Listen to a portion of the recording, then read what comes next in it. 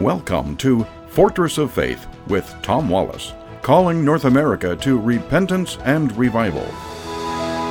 Well, welcome back once again to the Corner of Truth and Courage. You're listening to Fortress of Faith, and I want to begin today by announcing to our radio audience that my daughter, Tiffany, who, if you're familiar with our ministry and if you've ever called in to give a donation or, contact our offices there, you'll usually talk to Tiffany.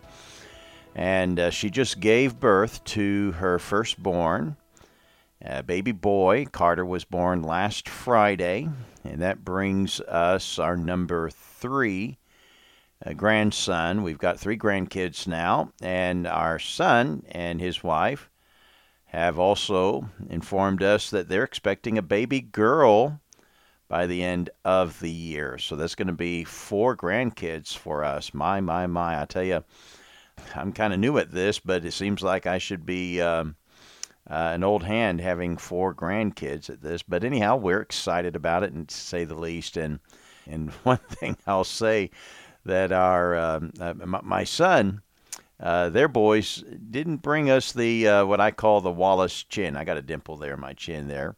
But my sons failed me, but my daughter came through, and little Carter there has got Pop's chin. Anyhow, we're just excited for them. The delivery went well, and healthy baby boy. All right, well, folks, I want to take some time today to kind of jump into what's going on in Israel with this new government. And it's taking me a little time to get my head around this. And so let me just walk you through how the political system works in Israel a little bit, and try to bring some comparisons so you can kind of understand what has occurred in this new coalition government that was just recently formed. Now, first of all, the Knesset, which just basically means the assembly, meets in Jerusalem, and there's 120 seats that are available for for election. So when they have a general election, they'll fill these 120 seats there. Now, the interesting thing about Israel's political system, and it's very similar to what we have in Britain and in Canada, and you vote not really for a president like we do here in the United States. Their government is more like a parliament in that way. And so they'll have a prime minister, and the prime minister is pretty much the leader. Well, for the last 12 years, Benjamin Netanyahu has been the man seated in the leadership chair for not only his party, but has formed a coalition government. But they have, and I counted just here recently, 28 political parties. 28 political parties. And so to win an election, you don't need a majority, a minority vote. See, the problem with when you have all these different political parties operating, if you have 2, well, then, 2 parties will battle it out like we have here in the United States. And, a majority vote will cast to elect the government. But in Israel, 17% of the vote could get you a strong lead, and then you have to make a coalition of some of the other parties out there that might run in an alignment with you.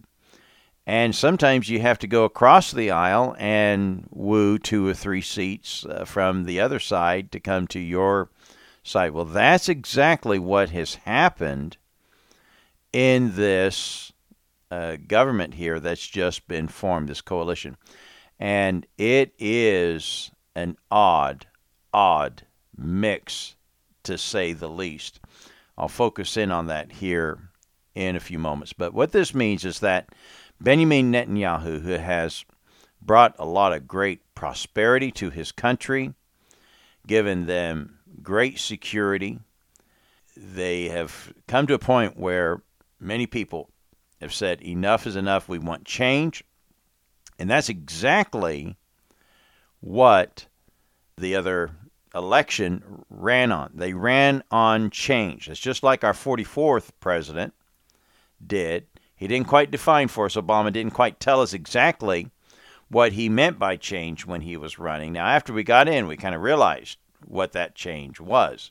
And pretty much we're going to change America from what it was, what it's been proud about being, and what made it strong. We're going to change all that. Let me read to you something out of the Bible. Proverbs chapter 24. Proverbs 24, verses 21 and 22. You might make note of this verse.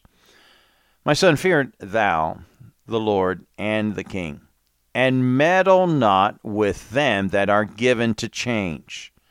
For their calamity shall rise suddenly, and who knoweth the ruin of them both? Meddle not with them that are given to change. When people are out there saying, well, hey, I want change.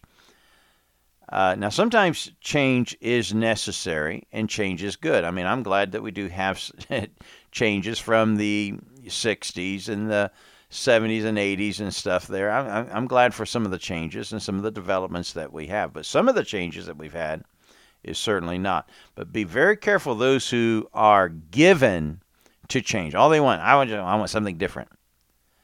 Calamity is coming suddenly when those people are around.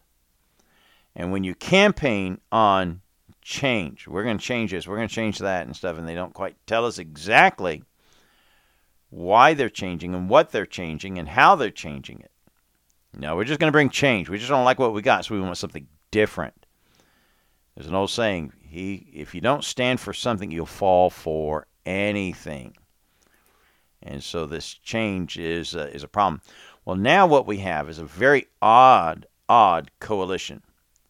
We have parties from the left who've teamed up with parties on the right, and then an odd group of people have come on board with them, the Arabs, the Islamic Party. There are 4 seats in the Knesset that is run by what some people tell me are Muslim extremists who have very strong ties with the Muslim Brotherhood, who are only in there to try to bring and to meddle and to disturb and disrupt all that they possibly can in the Israeli government. Now, Israel's the only democracy in the Middle East, and can you believe that they have allowed to their own table of government Islamic parties? Now, there are Muslims that live and Arabs that live in Israel. None of the other nations will allow Israelis to live in their countries, but Israel is a pluralistic nation. They allow freedom of religion, and they allow Islam. They allow Arabs there, and to become part of their country, and even part of their government.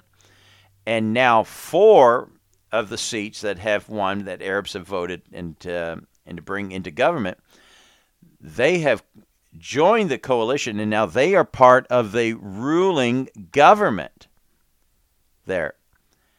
And let me tell you exactly what's going on, as best as I can discern this. There has been an extreme, enormous amount of hate by people of it, by a group of people in Israel who have their hate for one man has caused them to grow to a point where they have shown that they don't love their country, but their hate for one man and their desire to get him out of office has caused them to show that they do not have love for their own nation, that they have risked the future of their nation and the security of their nation, and in forming a coalition that does not make sense one bit at all. And what's interesting is that 2 men have agreed to share being prime minister for the next 4 years. One man's going to step in for 2 years, and he only has a party that has only 6 seats. He's one of the smaller groups that are out there. But he is leading for the first 2 years, and then the guy with the biggest group of seats, 17 seats, he'll take up the next 2 years. That is, if this government does manage to stay together. It is very unlikely that they will. But why did they come together? Because they said, we've had enough of Benjamin Netanyahu. And for whatever reason, domestically, he has not been popular. But I'm here to tell you, on the international stage, in the minds of many Americans, and me included, me maybe in the front of the list, think of Benjamin Netanyahu as a world-class statesman. He has proven himself to be a credit to Israel on many occasions. And I have often wished when we had our president, Obama, I wish we had a president like Benjamin Netanyahu as our guy in government. But here's the thing. I believe Benjamin Netanyahu is a character similar in some ways. Not quite the mouth and not quite the... Netanyahu had a lot of tact, had a lot of diplomacy about him.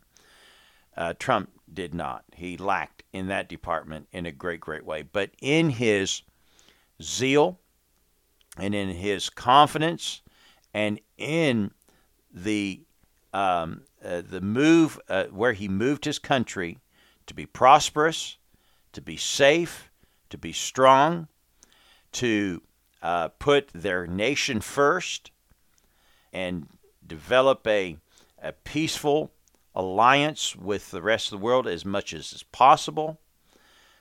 Benjamin Netanyahu, in my opinion, in my estimation, did a grand job. But he was hated by many politicians there because he would not make compromises and he would not do the things that the other side wanted him to do.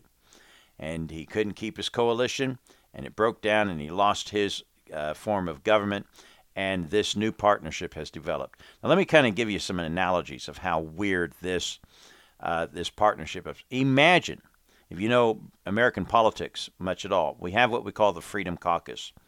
That was led at one time by Jim Jordan. He's still in there as the vice chair. Andy Biggs is there as the chairman of the Freedom Caucus. That was once led by Mark Meadows, who was my congressman. But imagine the Freedom Caucus making and joining hands with the squad, people like AOC, Ilham Omar, and Rashida Tlaib, and Yama Presley. Imagine a group of people coming together so that they could form a coalition together. It would be unthinkable. It would be ridiculous. It would be like this, no way they're going to be able to walk together in harmony and peace on any ideas at all. Well, that's kind of exactly what we're seeing going on in Israel. Will it last? Will it stand? Probably not. I suspect, though, that they'll make a run of it as best as they can. But why did they do this? They wanted to bring an end to Netanyahu. They're trying to bring him up on false charges like they've done also with Trump. So I see a lot of similarities there. And I'm still plugging for Netanyahu and praying for him. But nevertheless, the new government that we have there, we'll pray for them and pray for God's peace upon that nation. That's going to be it for today. Join us again tomorrow at the Corner of Truth and Courage. God bless you.